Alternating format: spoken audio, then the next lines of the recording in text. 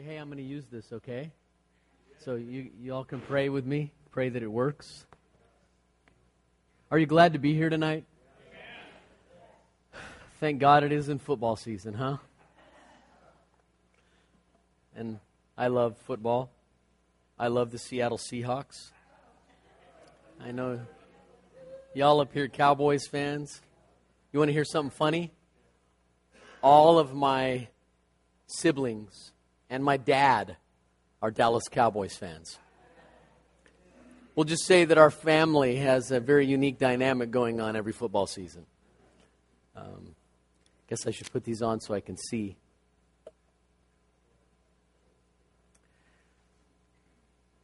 Tonight during worship, I just was going through, I was telling my wife, just feeling pulled in a lot of directions. Sometimes you have this sense of God just speaking to you so many things, and they all seem to, in fact, Pastor Ray will relate to this, and if you've ever done any public speaking or ministry, or you're preparing to preach or teach, one of the things that is you have to learn how to do is to capture the mind of God, capture the idea of God, because you'll suddenly have a number of intersecting streams. They just all begin to kind of flow through your head, and your spirit is stirred, and so I was going through some of that tonight. So I may be all over the place. And if I'm all over the place, just flow with me, okay? And I'll try to still make it interesting with the help of the Holy Spirit, right? And speak to you and give you a word in season. I don't know how I'm going to flow tonight, but I may flow in and out of ministry while I'm speaking. I may save it to the end. I don't know what I'm going to do. And so you can pray for me. I'm still getting food out of my teeth, so that's another challenge. Anyway, just got a lot going on in my mouth, in my head, in my spirit. It's just all over the place. So, did you come with any sense of expectation tonight? And is your expectation in Jesus? Me too. Me too. I learned a long time ago that it's Him that's got to do the work, right? He stands up in us. By the way, isn't it exciting that He's here? And He's the special guest. And He's indwelling you, and He's indwelling you, me. Yeah, that's it. Indwelling you and indwelling me. He is present. He's a very present help in the time of need. Isn't it great that we no longer have to travel to some place on planet Earth so that we can encounter God? We don't have to make this pilgrimage to a land or to a place. It's great if you do that, if you want to learn. But can I just say something very radical to you? Jesus is no nearer to the people in Jerusalem than He is to you and I. Okay? And He is right here. His temple is a many-membered, many-colored, many-tribe, many-tongue, many-kindred, a beautiful, multicolored, incredible coat of many colors that Jesus is wearing proudly as the Father's heavenly Joseph. He's displaying it everywhere. And it's beautiful. And He wears us, and we wear Him, and He's in us, and we're in Him. And there's just this incredible exchange that has happened between us and Jesus Christ. And we are new covenant people. Amen. And that's radical. And because we live on this side of the cross and this side of the resurrection, many times we don't really understand the implications of how privileged we are. Of how privileged we are to actually be the dwelling place of God in the Spirit. That we are the temple. The house of God has come near. God's dwelling place is among men and women and children and anybody who believes. But God's dwelling place is among us and in us now. So, I even find, and I'm not trying to slam anything we sing or do or anything, and this has nothing to do with the set tonight, it's great. But, I find sometimes I will even be in my own prayer life and I'll be saying, "Come, Lord," and I'll just hear the Holy Spirit say, "Stop it. I'm here. I'm in you. I don't move in and move out just because you can't feel me." Sometimes we live this we just live this really unhealthy concept, and I'm just shooting from the hip right now, can you tell? But we live this really unhealthy concept that somehow God comes and goes and He leaves His house, and then, we sin, and then we think He moves out and He goes somewhere and He kind of stands at a distance, brooding and angry, and then as soon as we repent, He comes rushing back in. And so, the Lord is just, if that's how it is, I mean, He's coming and going all the time, right? But that's not how it is. The Lord indwells us. He lives inside of us. When we move towards something that displeases Him, He lets us know. He speaks gently, but He speaks forcefully. He cuts and He says, no, that will hurt you. It's because He doesn't want to see us damaged. He doesn't want to see us destroyed. He doesn't want to see our spirit, our soul wounded. He wants us to be secure in Him. He wants us to have confidence when we approach Him. We won't have this thing in the back of our mind condemning us and telling us how we blew it. And so anyway, can I just encourage you with something? You might feel in your life right now, and I'm just shooting from the hip, as I said. Probably talking too fast. But you may be here tonight, and you may feel like, the Lord is just, I'm in a dry season, and He's taken a vacation, and He's out on planet Zeno somewhere or whatever, right? And He's just hanging out there. No, I'm not Mormon, so don't worry about it. But, He's out there somewhere on a distant planet or distant land, and He doesn't love me. He's not near me anymore. God kind of checked out of my life. And here's what I want to say to you. There is absolutely, positively no truth to that statement at all if you've become a follower and believer in Jesus Christ. And I don't care how bad you've blown it, how far you think you've gone, how distant you think God is. God's been chasing you, pursuing you. He's never left you. He's never forsaken you. He's embraced you. He loves you. He's wooing you. And He's saying, just come. Come to me. Come to me. I'm a very near God. He's closer than our skin, closer than our breath. He indwells us. I trip out on that all the time. That new covenant concept that we are the dwelling place of God. So be assured. Be assured, saints, the Lord is inside of you. Right? One of the things that, not to get too theological here, but I think one of the real damaging concepts that came out of holiness Pentecostal theology, and if that's your background, I'm not slamming your background because that's my background as well.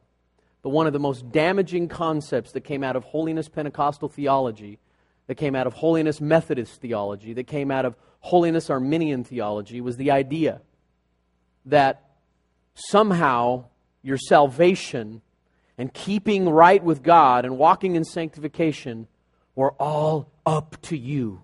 And you got to hold on and be holy and work hard and try. And you better not be watching a bad movie or doing something sinful when Jesus comes back, or you're not going to make the cut. And I know that some of you even heard that kind of preaching growing up, or you were around that kind of an idea. And I just want to tell you something. That's not biblical. It's not in there. I don't find it. Our salvation and sanctification isn't hanging in the balance based upon our perfect behavior all the time. Okay? I believe the Scripture teaches very clearly we are secure. And I want to tell you something. If you live in grace, you'll be holy. If you live in grace, if you really have an understanding of the fact that you're favored and loved by God and you're secure in God and your life isn't constantly hanging in the balance based upon your behavior, which is nothing more than a form of behavioral modification, and it is not healthy in the Christian life.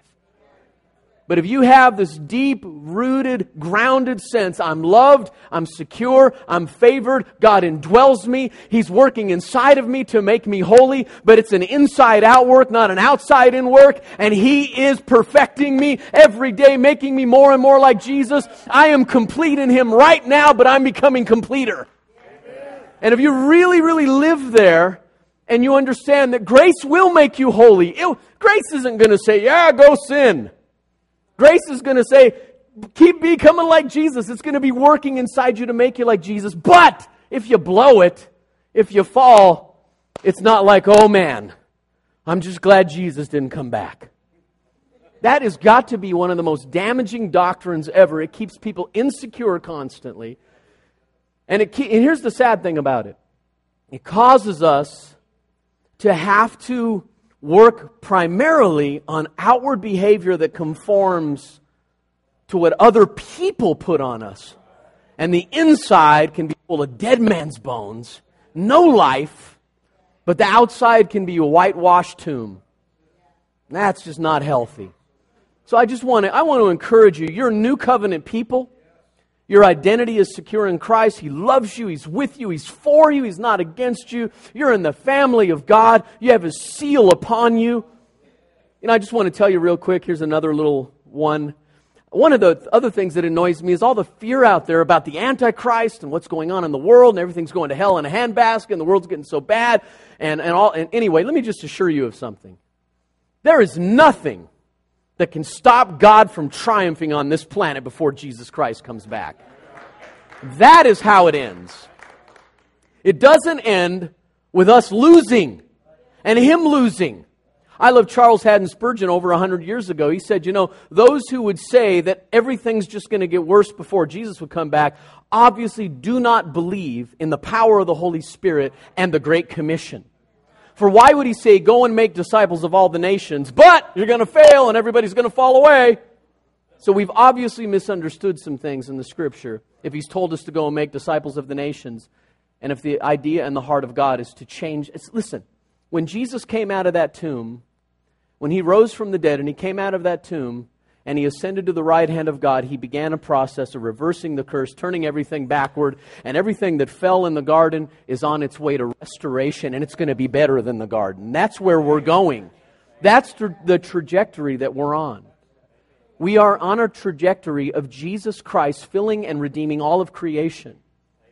Amen? He's going to fill it with Himself. Every molecule is going to be redeemed. All of creation is going to be restored and made beautiful again. The kingdom is among us now. It's growing. Right now, all over the world, people are coming to Jesus like never before in history. 30,000 a day in China, 15,000 a day in India, 15,000 a day in South America, and all over this planet. A day. Yes, I said a day. All over this planet.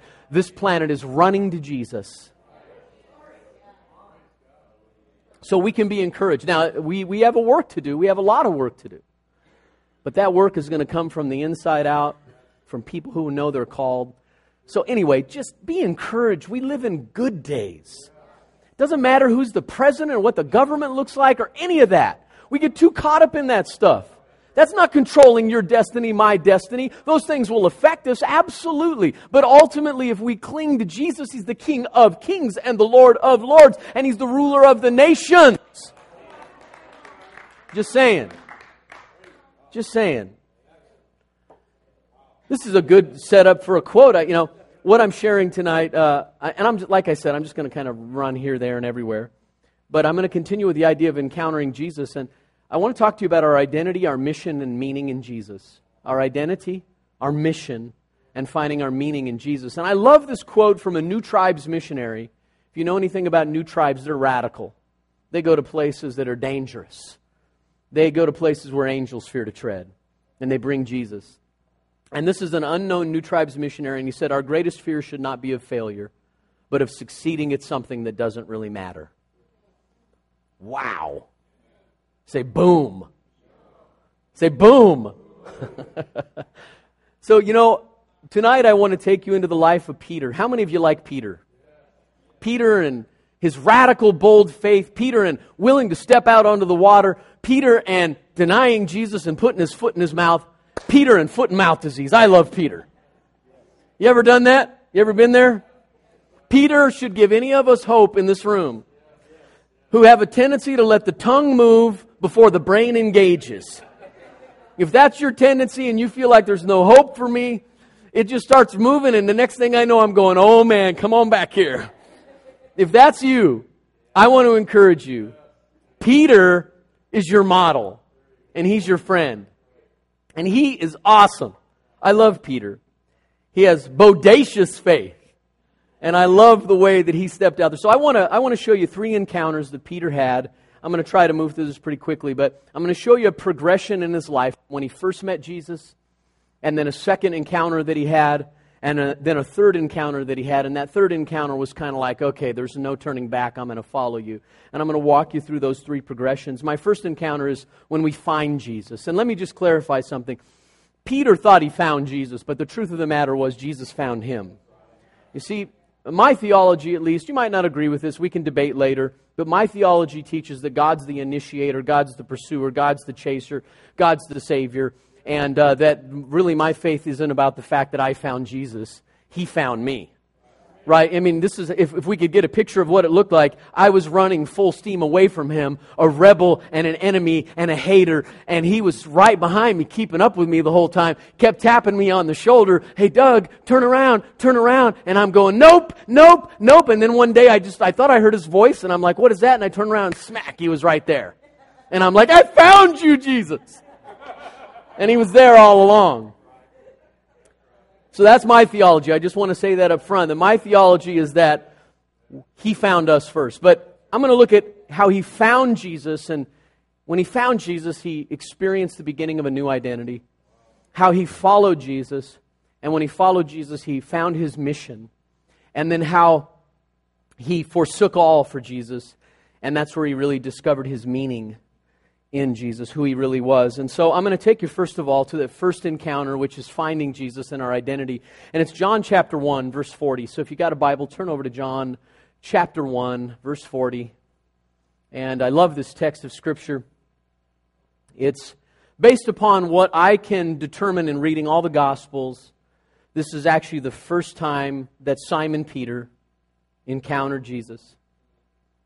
And I love his brother Andrew here and what takes place. But John chapter 1, verse 40 says, "One of the two who heard John speak," that's John the Baptist, "and followed Jesus was Andrew, Simon Peter's brother. He first found his own brother Simon and said to him, 'We have found the Messiah,'" which means Christ. He brought him to Jesus. Jesus looked at him and said, "You are Simon, the son of John. You shall be called Cephas," which means, or is translated, a stone or Peter. I remember when I first came to Christ, I shared some of my testimony this morning, but I first came to Christ, I was a very shattered young man. My real father, again, I'd been separated from him as a child, and my stepfather was one of those kind of men that he didn't know how to show affection or affirmation. He was very exacting, had high expectations. Along with that, he was alcoholic. And so I just remember growing up all the time very insecure about his love.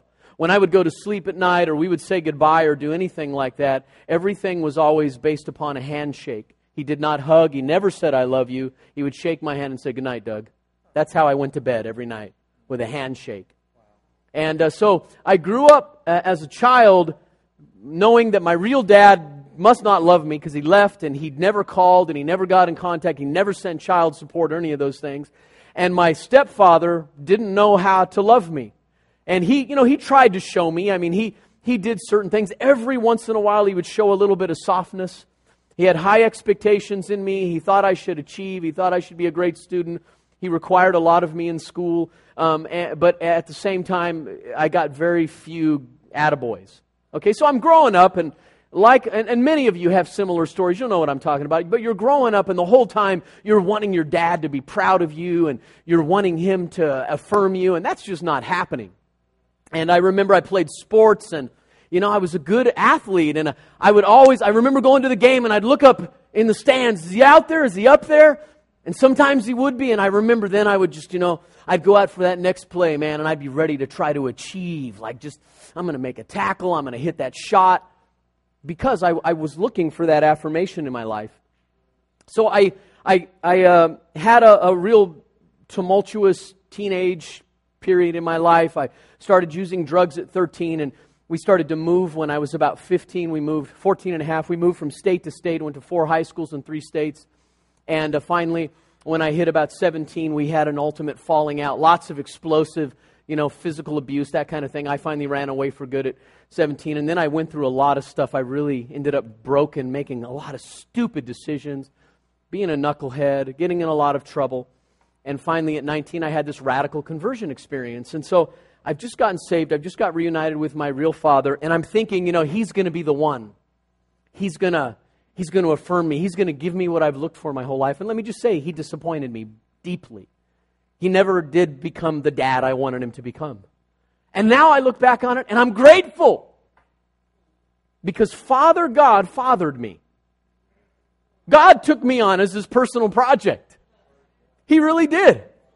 And one of the ways he did that is I would be in a meeting with my dad. My dad's a prophet, and we'd bring in these, and this is back in the 80s and the early 90s, we'd bring in these really well-known prophetic ministers. I was living in Southern California, guys that are Bill Hammond and a number of them like that. We'd come into these meetings, Larry Randolph and others, and I would be sitting on the back row, and I would be sitting behind somebody, and this prophet would be up there, and they'd come to ministry time. You know, they'd start calling people out and giving words. And I remember I'd be back there like this, and there'd be a head in front of me, and that prophet would be looking back at me, and I'd be hiding. I didn't want a word. You know, some people come to a prophetic meeting, and they're like, hey, look at me, hey, prophet, woo. You know, they got a little light over them. They come with a little light on the top of their head. Prophesy to me, prophesy to me. You know, that's the way many people are. I wasn't. I'm like, no. I didn't want to be publicly called out and embarrassed and have my mail read. And of course, and I was also sure that those people were going to read my laundry list of sin. And I was just waiting for it. And I had a long list. Even after I became a Christian, I was still struggling with all kinds of stuff. So I'm sitting on the back row, and these prophets, they started coming to these meetings, and they would go, young man back there, yeah, you, yeah, the one trying to hide, you.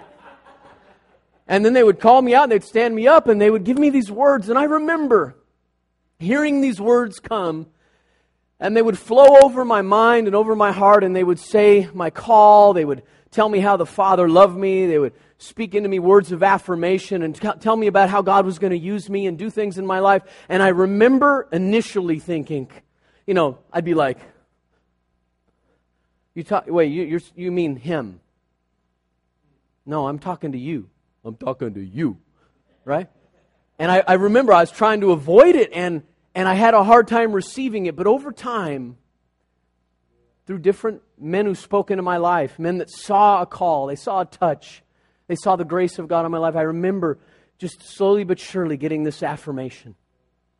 And then there was this time we'd moved to Moses Lake. We sold everything we had, moved from Southern California, went there to help my dad. We didn't even have a car. A friend of ours drove us up there and dropped us off. We went on a word. We didn't know anything. Young and stupid, a newborn baby, and just like, you know, wide-eyed and ready to see God do what He was going to do. And my father and I began to have lots of problems in the church and in the ministry. And he was, and I'm not trying to expose him or anything, because he's a man of God, and he's you know, doing much, much better, and he's a great guy, and I love him. But he went through a season where he was in a leadership crisis in the church, and he and I were having conflict, and we were clashing. I hope he never watches the stream. I don't want to expose him. But anyway, we were having lots of issues, and my heart was really wounded from him. And I didn't respond rightly either. I don't want to paint myself as some kind of perfect disciple. I wasn't. But he had done some things that really hurt me. And I remember one night I came home, and Peggy will remember this. I came home, and I was just broken. She didn't know what was actually going on, but I felt on the edge of a nervous breakdown. And, you know, all my dreams about ministry, I thought they were all about to blow to pieces. And I walked in the door of our house, and the phone rang. And I picked up the phone, and this guy's on the phone named Howard. And I'd only been acquainted with him. And I just had a conflict. And he picks up the phone, and he says, hey, Doug. I said, hi. He says, I have a word for you. And I'm like, okay, here it goes. And he begins to tell me in detail exactly what's happening in my life, exactly what's happening with the father issue. And as he speaks over my life, he starts to speak from the heartbeat of the Father. He says, and I'm your Father. I'm your Abba. I'm your daddy, and I love you, and you're my son. And he just began to affirm me. Well, by this time, I'm on the phone, and I am just, I'm just sobbing. Snot's going everywhere. It's a mess. And the Father is loving me. The Father is affirming, and He's speaking into my life. Well, here in this particular text, Jesus meets Simon, and first time they've ever met, and he seems to look at Simon, and he seems to go beyond the surface. And he looks with prophetic eyes. He looks into him. He discerns clearly. He gazes upon him. He looks beyond the flesh, the physical makeup, and he looks into the very soul, spirit, destiny, future, who he's going to become, and he begins to call it out. He says, you're a rock. Now, if you know anything about Peter, that's hilarious. I often say Peter was like trying to nail Jell-O to the wall. And you know what I'm talking about, right? I mean, you know, Peter was like this all the time. I mean, you know, just kind of move with the wind, shook with everything. And now Jesus is saying, you're a rock. You're solid. You're secure. And He spoke of the character that He would be. And, again, Simon at that time was an impulsive, emotional, quite easily moved man who was anything but a rock. And he goes on to become a rock in the history of the church. He goes on to be one of the greatest men of God that's ever walked the face of the earth, one of the most impactful people ever in history. He changes the history of the planet. And here he's a fisherman named Simon who's just been called out by Jesus and had something spoken into him. And I want to encourage you. And I know you've had some teaching on identity in the last couple of years, and that's where you've gone. But I really want to encourage you that you're not what you think about yourself often.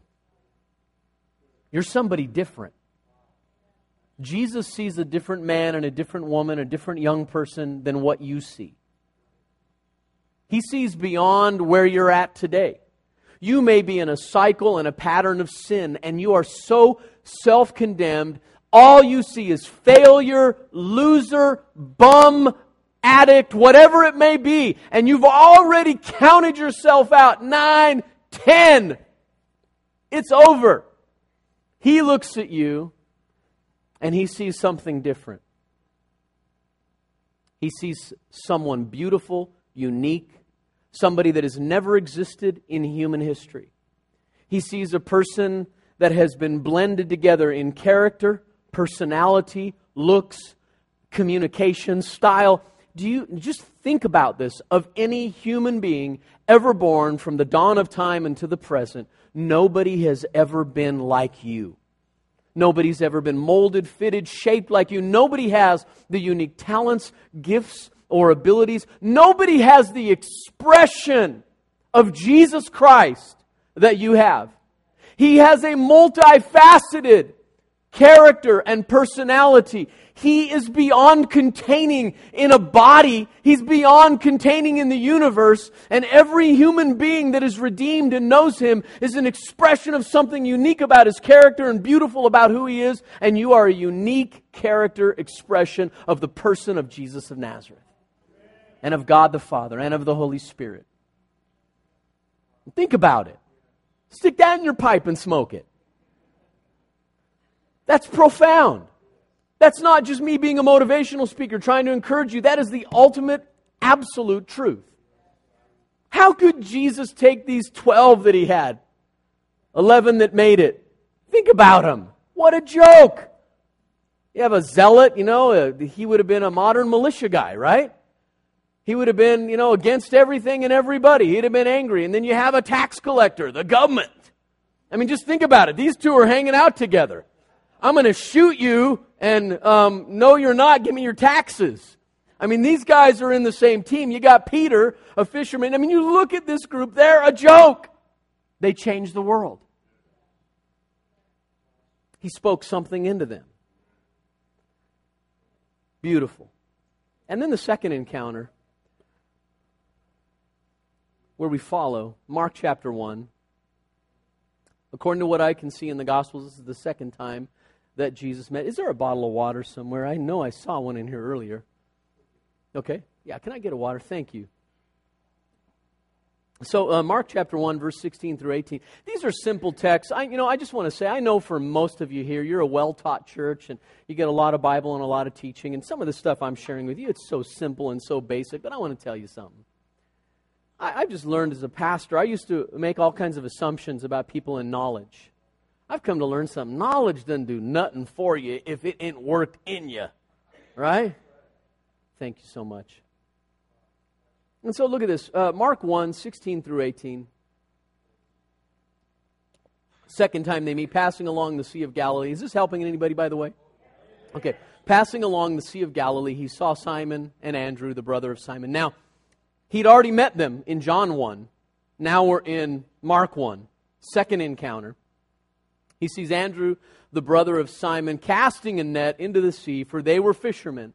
And Jesus said to them, "Follow me, and I will make you," and I love what the English Standard Version here, it says it in the New King James as well, "Follow me, and I will make you become."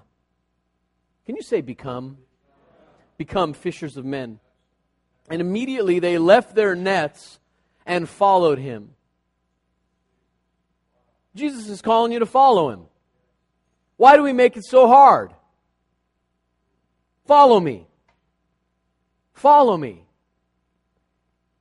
I remember when our oldest son was just a little guy, and many of you will have similar stories, but just a little guy. I just remember that he was my shadow.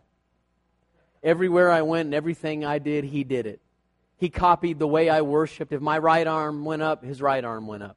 I remember one time, a very distinct memory, I think Peggy will remember too. We're up in the prayer room of our church, and we're walking around praying, and I'm walking around talking, and he's walking around next to me talking, and then I just, I think I went to my knees or something. I just went down to my knees, and I turn and I look, and there he is. He's on his knees, and he's doing exactly what I'm doing. He's imitating me. Follow me. Come now.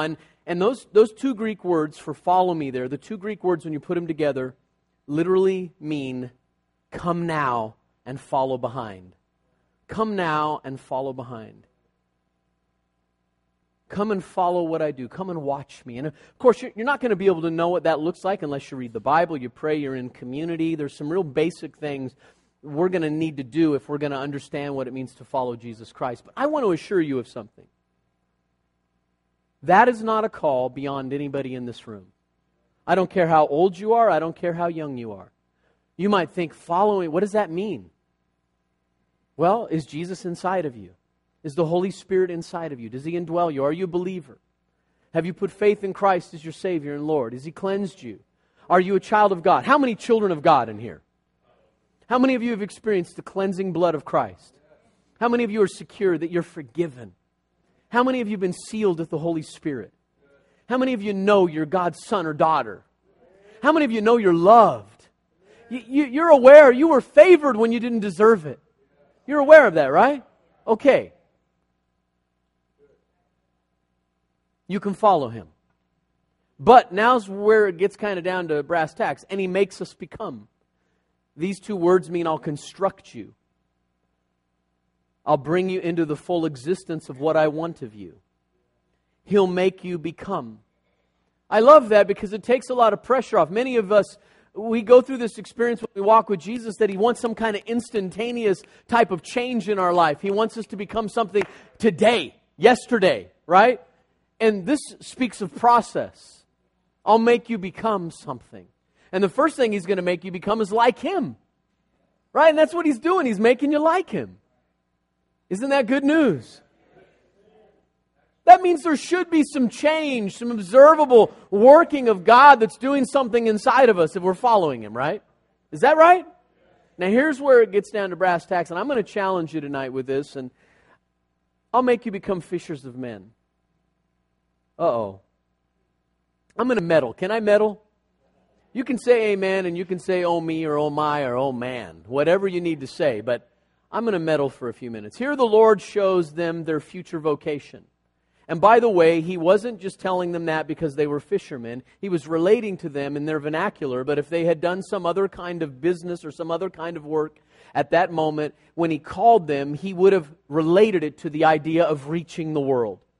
Because that's the mission of every follower of Jesus. You can take this mission, you can take this encounter, you can lay it over your life. I want to ask you right now to go with me into the Bible, into the stories of the Scripture, and I want you to place your own life here. You're Simon Peter, and He's saying to you, follow me, and I'll make you become fishers of people. And the Greek word for men there is actually a word that can be translated people. It's not gender specific. Thank you. It's not gender specific. It's a word that means people. Okay, so I'll make you become fishers of people. He shows them what they're called to do. He shows them that they are called to reach their world and to receive this mission and not reject it. Now, it says they immediately left their nets and they followed Him. I want to camp on this for a minute, and I just want to bring it home. I've been really challenging our church in grace. Okay, now hear me on this. Not just putting the heavy-revy, you're all a failure, none of you do evangelism, you're bums and losers, now go win your neighbors. Okay, that's not what I'm saying to you. So hear my heart. But I have found something as I've watched Christians in America, in the church in North America.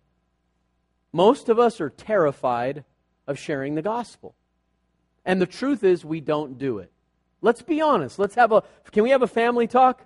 I'm going to put up my feet and we're going to talk. We're going to talk as brothers and sisters. We have justified, we have figured it, I have heard some of the most creative reasons why we don't tell people about Jesus.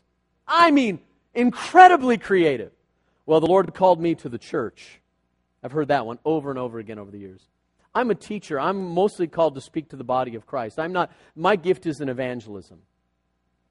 Now, can you just say this with me? Okay, that's called a raspberry. Some people will be particularly gifted in grace to win people. Evangelistic. Gifted in that way. Absolutely. But you know what's interesting about the fivefold ministry? We'll talk about the fivefold ministry for a minute. You're again a well-taught church. So the fivefold ministry, what is the job of the fivefold ministry? If we use the hand picture again, the job of the fivefold ministry is to have each of the fivefold ministers equip the saints for the work of ministry. So let's just say, for instance, I'm an evangelist and I have an evangelistic gift. My call is to impart a measure of the grace of evangelism to the whole of the body, so that we will win our neighbors to Christ. Now, some will be primarily evangelistic, and so when that evangelist speaks or equips or teaches, something will go boom inside and come alive, and they'll just be winning their neighbors like crazy and bringing people to Christ in great numbers. But there will be others of us that are just, that's not our thing, that's not our gig, that's not where we're naturally gifted. Maybe we're introverts, we're not going to definitely go knock on a door, which, by the way, that's not what evangelism necessarily is. Or stand on a street corner. See, throw away all your stereotypes. Here's what we're called to do. We're called to make friendships with our sphere of influence, our circle of life. Circle of life. Okay. That's my little singing time there. Okay, we're called to make relationships with this circle, to get into people's lives, to be like Jesus and become a friend of sinners. And then to invite sinners into our life and be willing to go there. And not be afraid to be seen hanging out with sinners. I know a guy, a man that's been a friend of mine for a number of years. We just got reacquainted, and his son has taken over his church up in Coeur d'Alene, Idaho. And he was just telling us the other day, my son has started an outreach, a campus outreach in their church in Coeur d'Alene in a bar. Say it with me. No, not a bar. What if people see them going into the bar? So what? Jesus was called a glutton and a drunkard and a friend of tax collectors and sinners. That's all they could do is find fault with what he was doing. So they go, this is what they do. On Sunday afternoon, what do you say, like 3 o'clock in the afternoon? 5 o'clock? 5 o'clock in the afternoon, they go to a bar. The bar doesn't show. By the way, the people who own the bar, this is going to really freak you out. Oh, I know I'm in the Bible Belt. Help me, Jesus. The people who own the bar are Christians. Oh, wait a minute. I know some of you right now, something inside you just went, Argh. I'm not trying to give commentary on if it's right or wrong. I'm just saying they own the bar. And they said, this is what they said. For years, they've been asking churches all around the region to hold a Bible study and an outreach in their bar, and nobody would do it. And they finally talked to this guy, and he said, I'll do it. So he brought a team down. They come down to the bar at like 5 in the evening. They open it up. They play music in the bar. Jesus, we love you. Have another drink on me. No, just kidding. Right? They're doing it, and you know what? How many people did they say were coming? 40 or 50. 40 or 50 people in this bar. You know, we are so afraid of the mission of fishing. But you have a mission to go fishing. Every one of us do. And it doesn't have to look weird. We have next door neighbors. We've been praying for them for years. I've been in their home. I've shared the whole gospel story with them. We've had them in our home. I helped him lay his sod in his yard. We've been inviting them to Easter services for years. Every year. We invite them to Christmas. I invite them to our life group in our home. Always inviting. They're all, yeah, we'll be there. Nope. So, Easter Sunday. I'd given them an invite. I jokingly said to my wife before we left for church that morning, maybe I should text them and remind them. She's all, no, don't do that. That's creepy. That's just weird. So we get to church. This is after like 6 years of them saying they'd come and they don't. I'm standing on the front row. First song of worship, Peggy comes up, taps me on the shoulder, maybe second song, taps me on the shoulder and says, Bob and Michelle are here. And I'm like, really? Yes, Jesus. And I go back and greet them. I'm all excited. And then I stand up and I get to preach the resurrection power of Jesus to transform people's lives. And they're sitting there. They're kind of deer in the headlight look in their eyes. And I went up to them afterward. It's taken 7 years of living next to them. And they said, that was really powerful and moving. They didn't even know what to say. They're like, and I said, that's the Holy Spirit working on you. And they're like, okay. But something had happened inside of them. You can tell. You can just see God wooing them and drawing them in and working on their life. And we've just been loving them, encouraging them, walking with them. Right? And I'm not saying, we're not super evangelists. I'm not saying we're the greatest thing since sliced bread. I'm just saying that we got in their life. And we invited them into our life. And we haven't even done that great of a job at that. But we've been there enough to where this relationship got established. That's how you share Jesus with your neighbors. And here's what you do. You tell them your story. Start by telling them your story. What's your story? How many people in here have a testimony? And the rest of you that are Christians and aren't raising your hand, you've bought a lie. A lot of us think, it has to be, I was like me, I came from a drug addict, convict household, and I was shooting heroin in my veins, and Jesus came to me riding on a holy chariot, and He lifted me up into the Spirit and saved me and cleansed me. We think that's got to be our testimony. Your testimony may be, I was raised in a Christian home my whole life. I never did all that garbage. And yet somehow in the process, Jesus showed me I needed Him, rocked me, and saved me in grace. But He kept me from all that stuff, and He protected me. But it wasn't that my heart wasn't drawn, but He kept me, and He protected me, and He's been so good. And that's my testimony. He has the power to keep a person from doing bad stuff too. That might be your testimony. That's powerful. People need to hear that.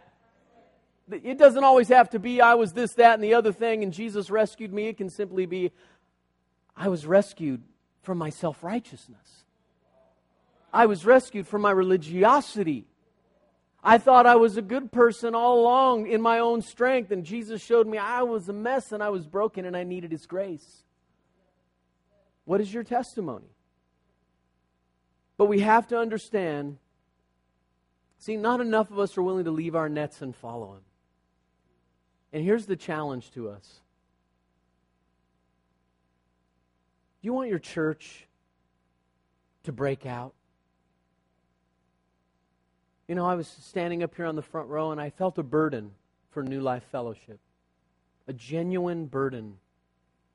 A struggle within my soul. And inside of me, I just felt like God was saying, I want to do something here. And I know a lot of you are counting on, and hear my heart, don't take this as a criticism, but you're counting on the move of the Holy Spirit. I call it Big Bang Christianity. Boom! The reputation goes out, people hear far and wide, and all of a sudden they come streaming to the house of God. And I'm going to tell you something, I love that idea. But let me tell you, it's so, so, so rare. And I found over the years that churches that are counting on the big move of the Holy Ghost to be what's going to grow their church and get their city saved are going to miss the moment in God because they won't embrace simple obedience to the Great Commission. There's an attractional model. I see it all over in Dallas. The attractional model of ministry is that if we build it right, we do it right, we have the best children's ministry, best worship, best youth ministry, got all these programs, we do everything just right, we got all the stuff, people will want to come. Right? That's called the attractional model of ministry. But the New Testament biblical model of ministry is the missional model of ministry. and that is where every believer recognizes their personal mission to win their neighbor to Jesus Christ, and they understand they've been sent by Jesus Christ to their world, their city, whatever their world is, their sphere of influence, their job, their neighborhood, the grocery store, whoever it is, that single mom who needs somebody to come and babysit for her, and win her heart and serve her. That's what we've told our people in our life groups. We want you to do 3 things. We want you to pray for your life list people. Those are people who don't know Jesus. We want you to find ways to serve them, and we want you to share the story. And the story is your testimony and the gospel of Jesus. So start that process. Pray, serve, share. But get into their life. That's the missional New Testament. That's the default mode of Christianity throughout history. Yes, big bangs happen. Yes, there are explosive things that God can do, and He'll sneak up on you. But you know what I often find? The places He does those things are the places that made a decision years ago. We're on mission. We're going to our city. We're going to figure this out. We're going to change the design of everything we do. Everything we do is going to be intentional. It's going to move out. It's going to move toward people that don't know Jesus Christ because they are perishing all around us. But beyond that, they need to know the Father's love and know what it is to be reconciled and find their identity in Jesus Christ. That's reality. That's missional. That's purpose. And I've found that so many of God's people, they have talked themselves out of winning their neighbors and come up with the most creative excuses. I'm called to be an intercessor. And what they mean by that is I'm called to pray, but I'm not called to do anything. And I want to tell you what Jesus said. He looked over the multitudes. He looked out in Matthew chapter 9. He looked out over them and He was moved, and He was moved inside by compassion, and He looked at them and they were like sheep scattered without a shepherd. And He turned to the disciples and He said, "Pray the Lord of the harvest to send laborers out into the harvest field." And the next verse said, and He called them to Himself, and He sent them out 2 by 2.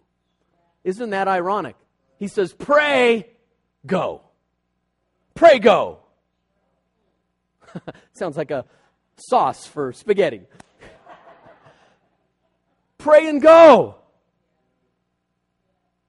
See, we talk, anyway. Am I okay? Are you mad at me? Anybody mad at me? Okay. And the last point, and you know the story, and it's kind of long, but go to Luke chapter 5. I'm going to go ahead and finish with this, but I'm going to move through it a little bit quicker. Luke chapter 5, verses 1 through 11.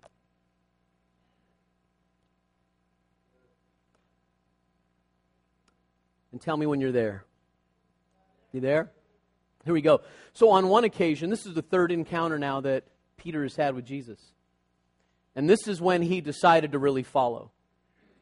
He followed Him after fishing, but there seems to have been a gap. And when I trace all of the Gospels, there seems to be, even after that 2nd encounter that I just read, that he hadn't yet fully bought in.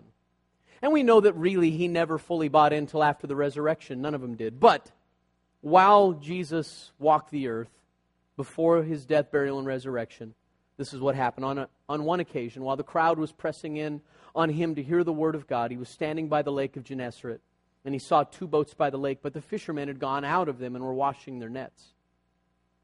Getting into one of the boats, which was Simon's, He asked him to put out a little from the land, and He sat down and taught the people from the boat. That's cool. And when He'd finished speaking, He said to Simon, "Put out into the deep and let down your nets for a catch."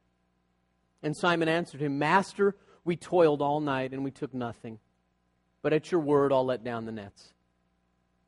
And when they had done this, they enclosed a large number of fish, and their nets were breaking. They signaled to their partners in the other boat to come and help them. And they came and filled both the boats so that they began to sink. But when Simon Peter saw it, he fell down at Jesus' knees. I love this. He was both attracted and repelled simultaneously. You ever notice that? Strange experience.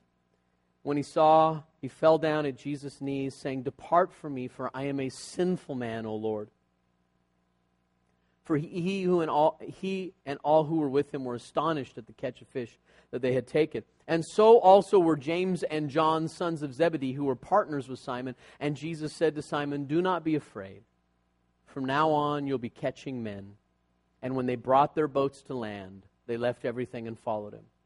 Now, just real quick, in the second encounter, they didn't bring their boats to land. It says the boats were still there, and they left their nets and followed him. But somewhere in the process, they'd come back to fishing, because this is later. You trace through the Gospels, and you can see clearly this is a later event. Now, after this encounter with Jesus, they brought their boats to the land. They left everything, and they followed him. I look at this text, and I'm aware that when Jesus really kind of unveils himself, there's nothing you can do but follow him with abandonment. Amen? He tells them to launch out and let down their nets. And he's calling you as a church to launch out and let down your nets. You know, sometimes churches go through seasons and they go through times when their future and their destiny is hanging in the balance. And I don't say this in any way to be negative, or I'm not trying to do that, okay? I'm doing this with fear and trembling. I really am. Inside of me, I'm very cautious. But I just have this sense that this is your hour. This is your time. This is a time where you really define who you're going to be as a people in the future.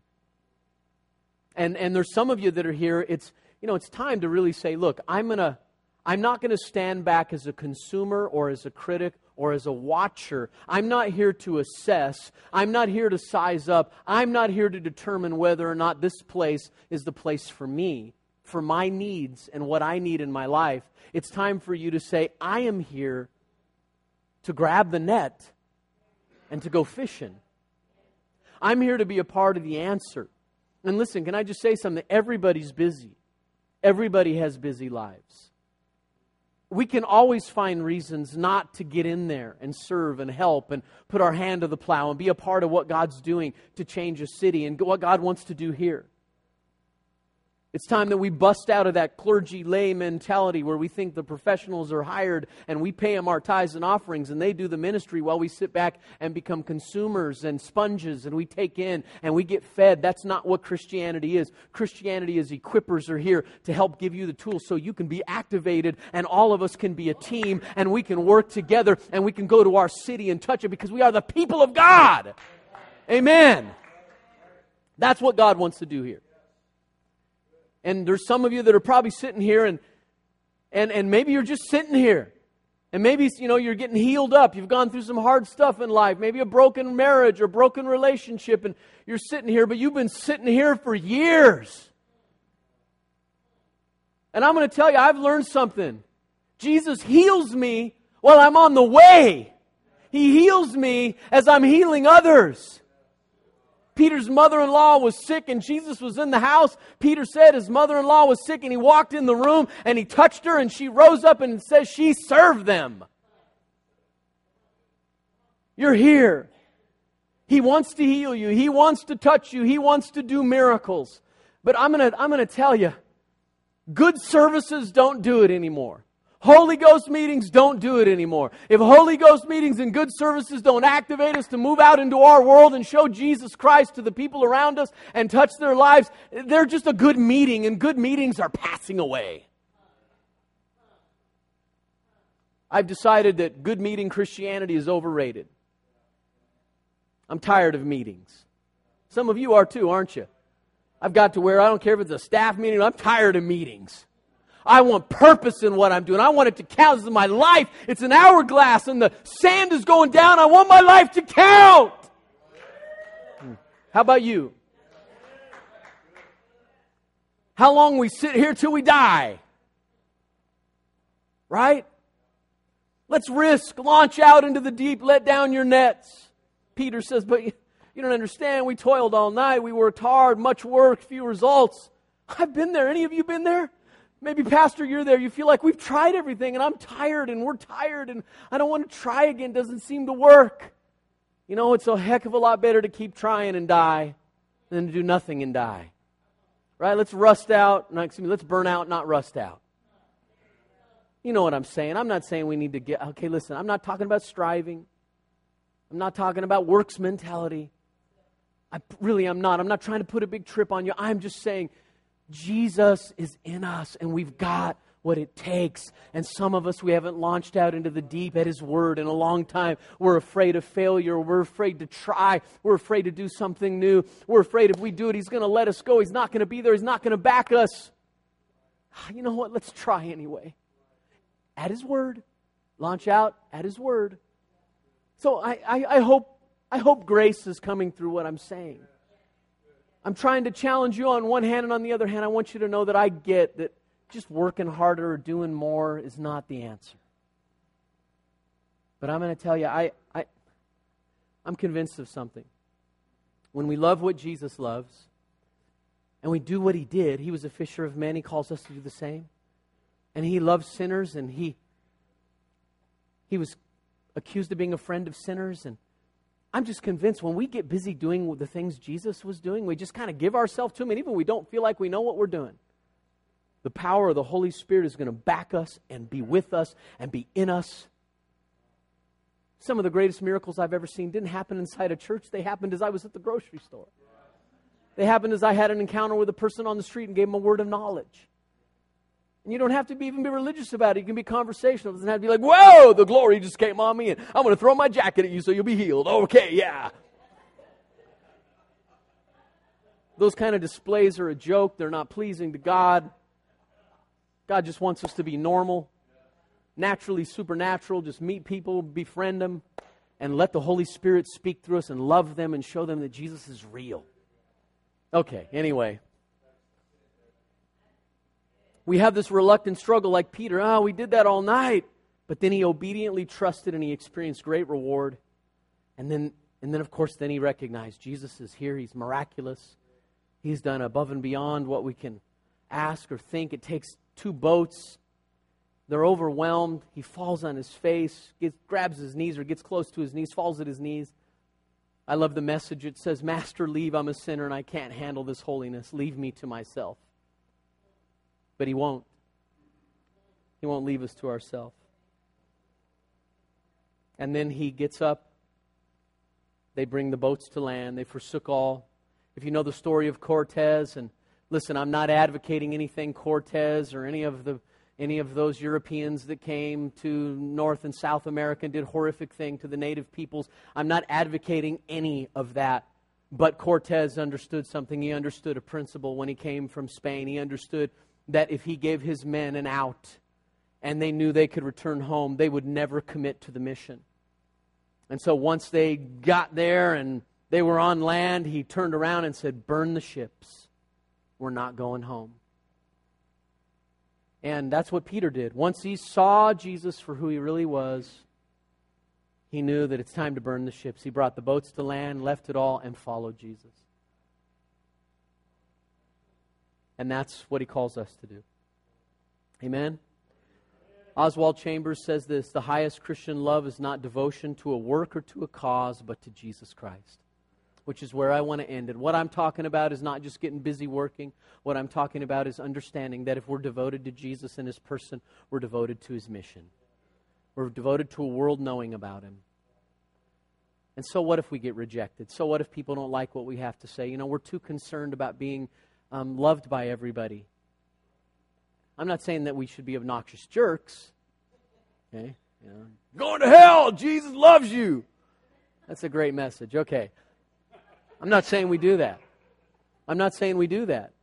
But what I am saying is we have to understand that Jesus was rejected by people, and there's going to be people that reject you. But I'm going to tell you something. Don't let the fear of that keep you from telling them Jesus Christ is everything they're looking for.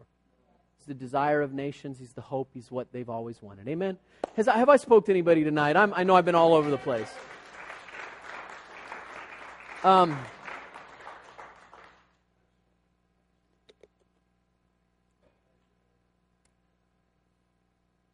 Will you just take a minute with me and pray? Lord, help. Help us, Lord. Help us, Lord, not to be afraid of what You're saying to us. Help us to not be afraid of what this means to us. Lord, I pray that even what I believe I've shared your heart here tonight. I pray that this wouldn't just be one of those kind of words that dissipates. I believe there are truths here that are eternal, not because I said them, but because they're in the Bible and you said them and they're true and they're real and they're your nature and your character. So I pray that you would not let this word just dissipate. You would not let it just lift. It wouldn't just be that we did a morning service and an evening service and we had a good time and we're glad Doug and Peggy Sherman came and now they've gone home and we're not going to do anything. Lord, I pray that you would, in a good kind of way, disturb us.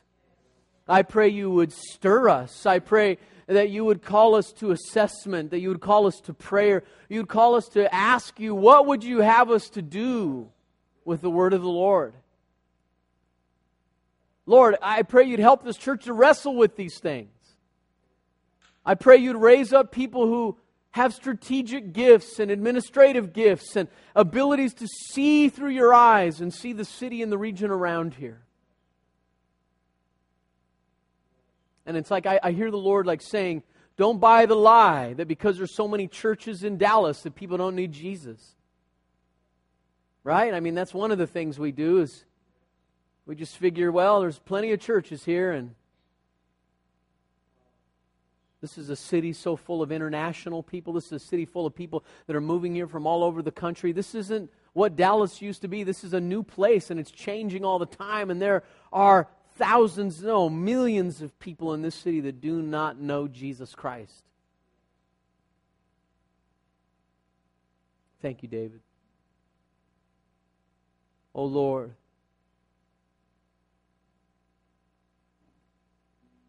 Lord, just come and give grace. Give us compassion for people. And he was moved with compassion and he healed them. Fill us, Lord, with eyes to see people the way you see them. Like you saw Peter, Jesus, when you looked at him and you saw a rock when he was jello.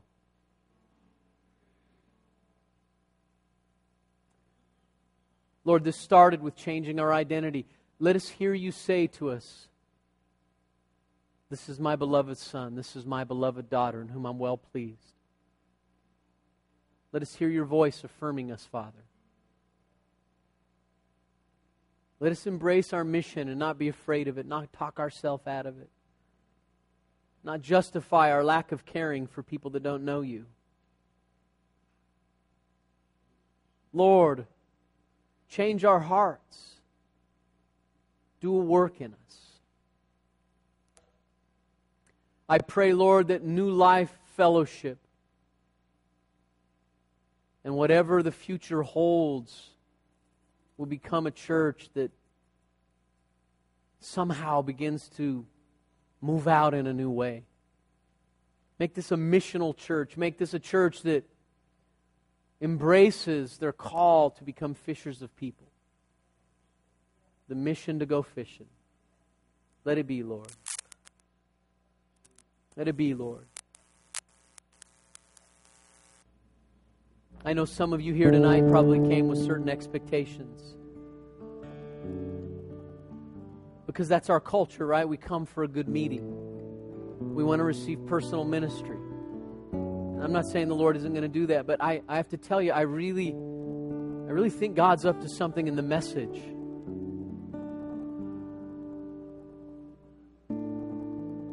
You know, the word repentance, metanoia, to change the mind, to change our thinking, to shift our thinking. My prayer tonight is that our thinking would be shifted.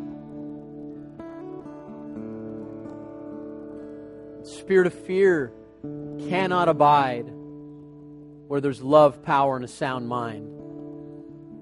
The Holy Spirit's here. He's the spirit of courage. He's the spirit of boldness. When people were baptized in the Holy Spirit in the book of Acts, they didn't just speak in tongues and prophesy. They went out and preached the Word of God boldly. They were willing to die as martyrs because they were so full of the Holy Spirit. They didn't seek to save their lives. They lost their lives for His sake and found life. They lived to give. They lived to expend themselves, to be poured out as a drink offering for the sake of the kingdom. They were full of God. enthusiastic, God-possessed people. And they spilled over and spilled out everywhere they went. Not caring for their life, but caring more for the lives of those who they would lay their lives down for.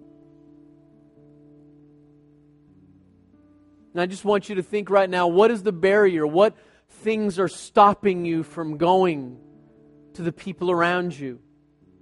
Maybe it's your politics. Maybe you think that because, everybody's got to be this particular political persuasion, or they have to believe this way, and, you would never reach this kind of people. Maybe you're real conservative and you think that you could never reach out to a liberal Democrat, or maybe it's the other way around. Let me just tell you something. Those kind of barriers have to fall at the foot of the cross. Maybe it's a color issue. Maybe it's race or ethnicity. Maybe, who knows, maybe it's some other issue that you have. If it's a barrier that's keeping you from loving people, it has to bow to Jesus. Change us, Lord. Change us, Lord. Transform us, Lord. Give us a new mind and a new heart. Fill us with an awareness of your love for us, Lord. Remind us, when we've been wrecked and ruined by His love, what else can we do? Ministry is an overflow. Sharing Christ with the lost is an overflow because we can't shut up. Make us that way, Lord. Make us that way. How many of you love new babies? Do you love it when somebody has a baby? You ever notice crowds are attracted to babies? Somebody has a baby in the church and they're holding the baby and the baby's cooing and laughing. It's funny with a baby. It can be drooling and snotting and you don't care. Right? You live for that smile, that coo. When a church gets full of new babies in Christ, it does the same thing. There's nothing more beautiful than watching somebody discover Jesus. I love raw new believers coming right off the street. Half their language still hasn't sanctified, but I don't care. They're like, wow, beep, Jesus is great. Jesus is beeping great. Look, maybe that's the kind of stuff that hangs you up. Come on, get over that. You think the Lord really cares?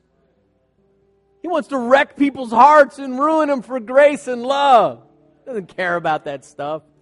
We're too hung up on stupid stuff. Come on.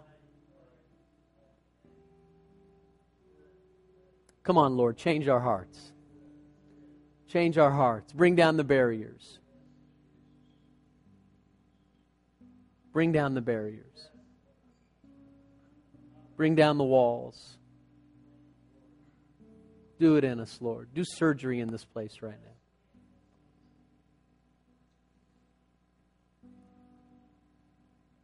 I hear the Lord saying He wants to give hope for your church and hope for your life.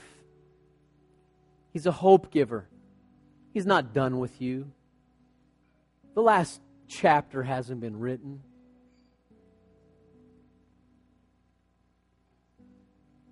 Brother, can I just, you right here, then right in front of me. What's your name again? Lonnie. Lonnie, I just want to tell you something. I've been drawn to you all night. I feel like God's really speaking to you tonight. He's just doing something inside of you, and it's a deep work.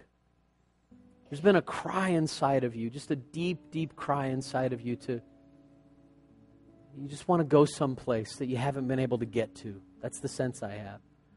And even what I just said, when I just said, God wants to give some of you hope for your church and for your life, and immediately it's like inside of me I went, whoosh.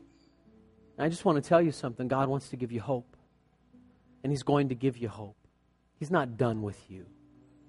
Not done with you at all. He's not done with your sense of mission or your sense of purpose. And I just feel, I just have the sense you've taken some real shots. You've taken some real shots in your life. It's like the waves have beat against you. And you probably feel like you're weak and broken down and very little, but I'm telling you, God is making something beautiful and mighty out of your weakness. Amen. And I just hear the Lord saying that in the past, you had a hard time embracing brokenness. You wanted to be the pillar. You wanted to be the strong. And I just see you've gone through a process of embracing your own brokenness. And I want to tell you something. It's okay and it's beautiful. Don't you worry about what anybody thinks about you or says about you and the brokenness that you've walked through, because what Jesus is doing in you is beautiful. And there's something really beautiful that's going to come out of it. Jesus went into Gethsemane, the oil press, and there He prayed and He poured out His heart, He poured out His tears, and they intermingled with blood, and He got up from that and He went to the cross. And He was broken for us that we might have life.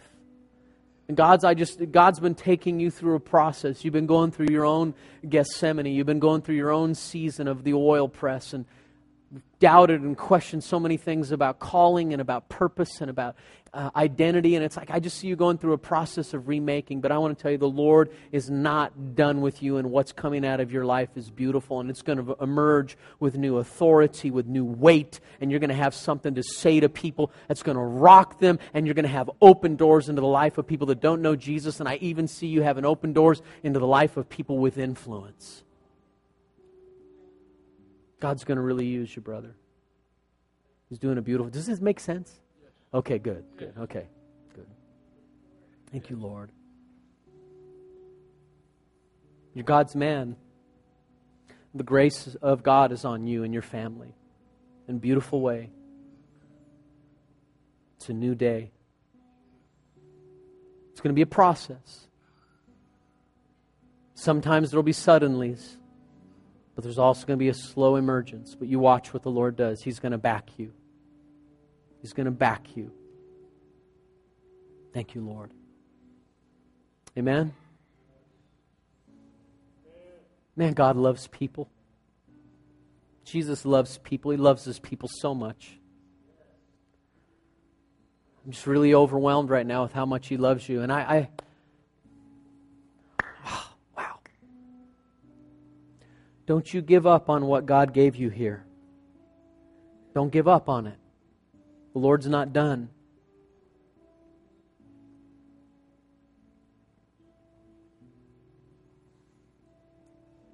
It's like I hear the Lord, wow. It's like I hear the Lord saying to some of you in your reluctance. Some of you are like you're like Moses, right? I can't speak. It says in the book of Acts that he was mighty in word and deed, and he was taught in all the ways of the Egyptians. He spent 40 years in the wilderness with sheep. And by the time God got a hold of him, the one who was mighty in word and deed could do nothing but say, "But can't speak." That's all he could do. He could only speak sheep talk. It's kind of like some of you mommies who are home with kids all day, right? And your husband comes home in the evening and you just all you can talk is baby talk. That's the way you feel, right? Your brains are fried. But some of you, you've been reluctant.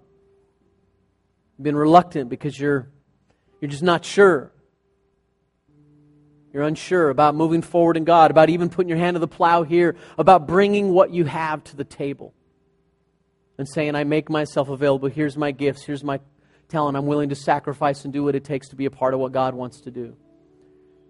And I just want to say, the longer that we wait and we are reluctant, you know, it's funny, isn't it? We don't understand sometimes when God wants to do something. I hope I'm making myself clear. I'm trying to speak very carefully, so decode what I'm saying. But many times when the Lord is wanting to do something, we're in a wait, watch, and see mode. And so we hold back. And we don't realize that very holding back becomes a self-fulfilling prophecy. And things don't happen. You know, if there was half a dozen people here that were willing to say, I'm ready to put myself on the line for the purpose of God's kingdom, God can turn things and move things in a whole new direction with fresh impetus and momentum. Amen?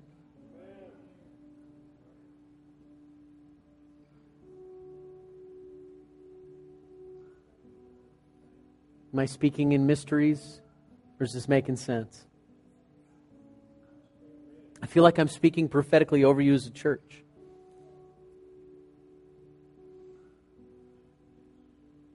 The Lord really loves you. You're beautiful people. You're touched by God.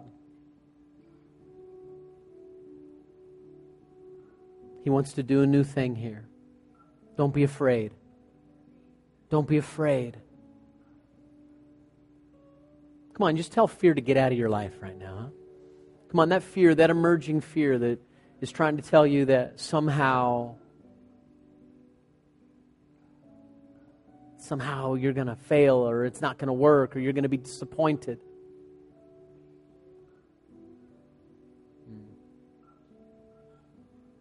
I've failed so much in my life, I can't even count the failures. All I know to do is get back up and try again. Of course, I try to learn something from my failures to gain wisdom, but you know my point. Failure is inevitable, but being a failure is not. Right? Are you going to mess up? You're going to make mistakes? You're not going to do it right sometimes? Absolutely. Welcome to humanity. I know that drives you perfectionists crazy. Get over it, Lord. Anyway, Lord, thank you. Thank you for what you're doing here.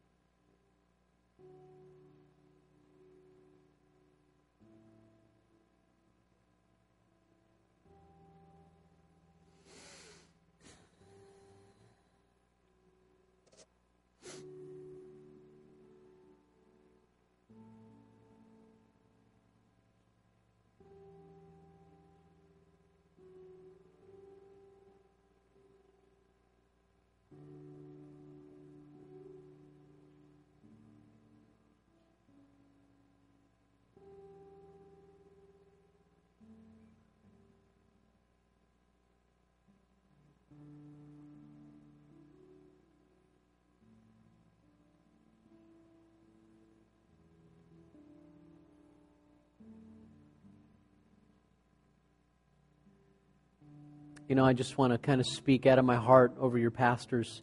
I know you're in the back, Carol, Ray, you're right up here, but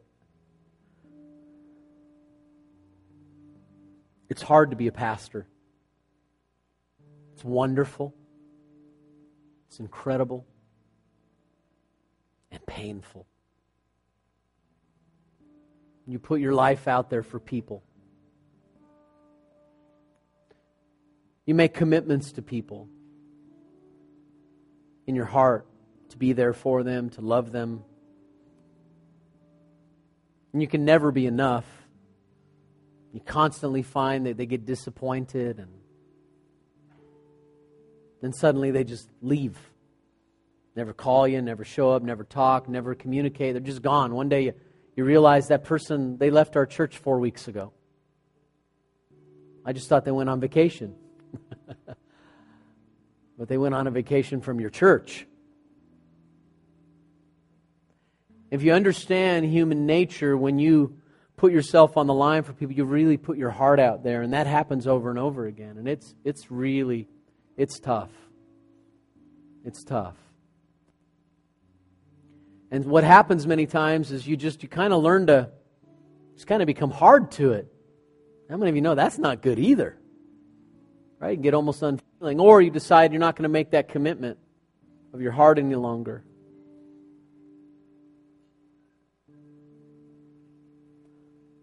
And you can come to a point where you feel like your best days are behind you and you've done what you can do. And what I want to say to the two of you is that you're really good people. You're good shepherds. You love the body of Christ. There's a beauty inside of you. There's something very special inside of you. And God's not done with you. He's not done with you. That doesn't mean the assignment's going to be the same. I think that you're walking on a journey towards some changes in your life, some changes you know that, and I think as a congregation, you know there's some change coming up the road. But I just want to tell you that change is not because you need to just be cast aside and just it's different. It's a different day coming, a different time coming. I'm not gonna prophesy over you. I just want to tell you that I love you as people, and I think you're wonderful people, and you're a gift to the body of Christ. And I know that over the years, a lot of calluses get built up in our hearts. We just kind of become calloused, and not callous in a negative way. Same way that you use your hands doing hard work, and they get calluses so that you can handle that stuff. But you go through some callousing. But I just want to commend you, because I don't ever sense a bitterness or a hardness of heart or a harshness. You could really be a certain way and you're not. You've kept a tenderness about you. And there's a beauty about you that's really beautiful. You've gone through brokenness, and yet you've maintained just a love for Jesus and His people. I just want to commend you. When I'm around them, I've never experienced that bitter fruit that you experience in some people that have been through hell, and they've embraced hell in their spirit. And that's what comes out of them. They just got a lot of heaven coming out of them. A lot of Jesus coming out of them. Love on them real good, okay? They're wonderful people. They've been so good, so kind, so gracious to Peggy and I since we've been here. We appreciate it more than we can tell you. We've felt so honored, absolutely blown away by the hospitality and the kindness, even from you as a church. You got something to give. Maybe that's one of the things you need to know. You have something to offer to your neighbors and to the people around you. So don't be afraid to share it. Amen? I don't know, Pastor. I'm not even sure what to do. Is this okay, what I'm doing right now? Is this okay? It's not just, is it turned into blah, blah, blah? If it has, forgive me. I'm going to go ahead and to bring it in for a landing, okay? Why don't you stand with me? How many of you feel like God spoke to your heart tonight? How many of you feel like even as you've been sitting here in the last few minutes, the Holy Spirit's doing something inside of you? Do you? You're not just saying that to make the guest speaker feel good, right? You really feel like that. What are you going to do about it? Are you going to do something about it? I want you to start to think right now. Let's take a minute. We're going to pray. You start to think. Let's ask the Lord, what would you have me do with what you've said to me tonight? And then if you need to write that down or do something with it, okay? Come on, let's pray. Just close your eyes for a minute. Father, talk to each of us. Abba, talk to each of us. You have spoken to our hearts tonight. Give us our own next step. Give us our own sense of how to take ownership of what we've heard. And thank you for the grace that's already there. There's no condemnation in Jesus Christ. This isn't guilt trip, reach your city. This is God loves you, go share His love. God's favored you, go tell the world that they're favored in Christ. And show it to them. Lord, I pray you would launch this church into a new day in the name of Jesus. I pray you'd launch this congregation into a whole new sense of just embracing the mission as a mission of love, as a mission that's a joy to embrace, not a burden. My yoke is easy, my burden is light. This is goodness, this is life-giving, this is what we've all really wanted. Do it in us, Lord. Redefine the terms, redefine the stereotypes, redefine the things that in the past we have thought that are wrong, and give us a cleansing of our thinking and renewing of our minds, and launch us into new places in you. Lord, I pray your blessing on this church. I pray a blessing of growth, multiplication. I pray a blessing of new spiritual babies being born. I pray, Lord, that you do a new thing here. In Jesus' name, you would crush every work of the enemy.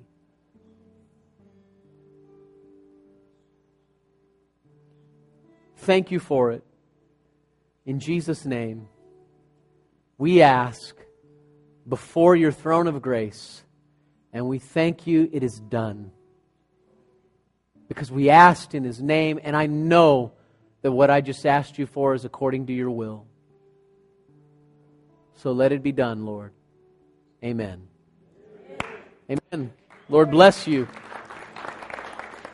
Amen.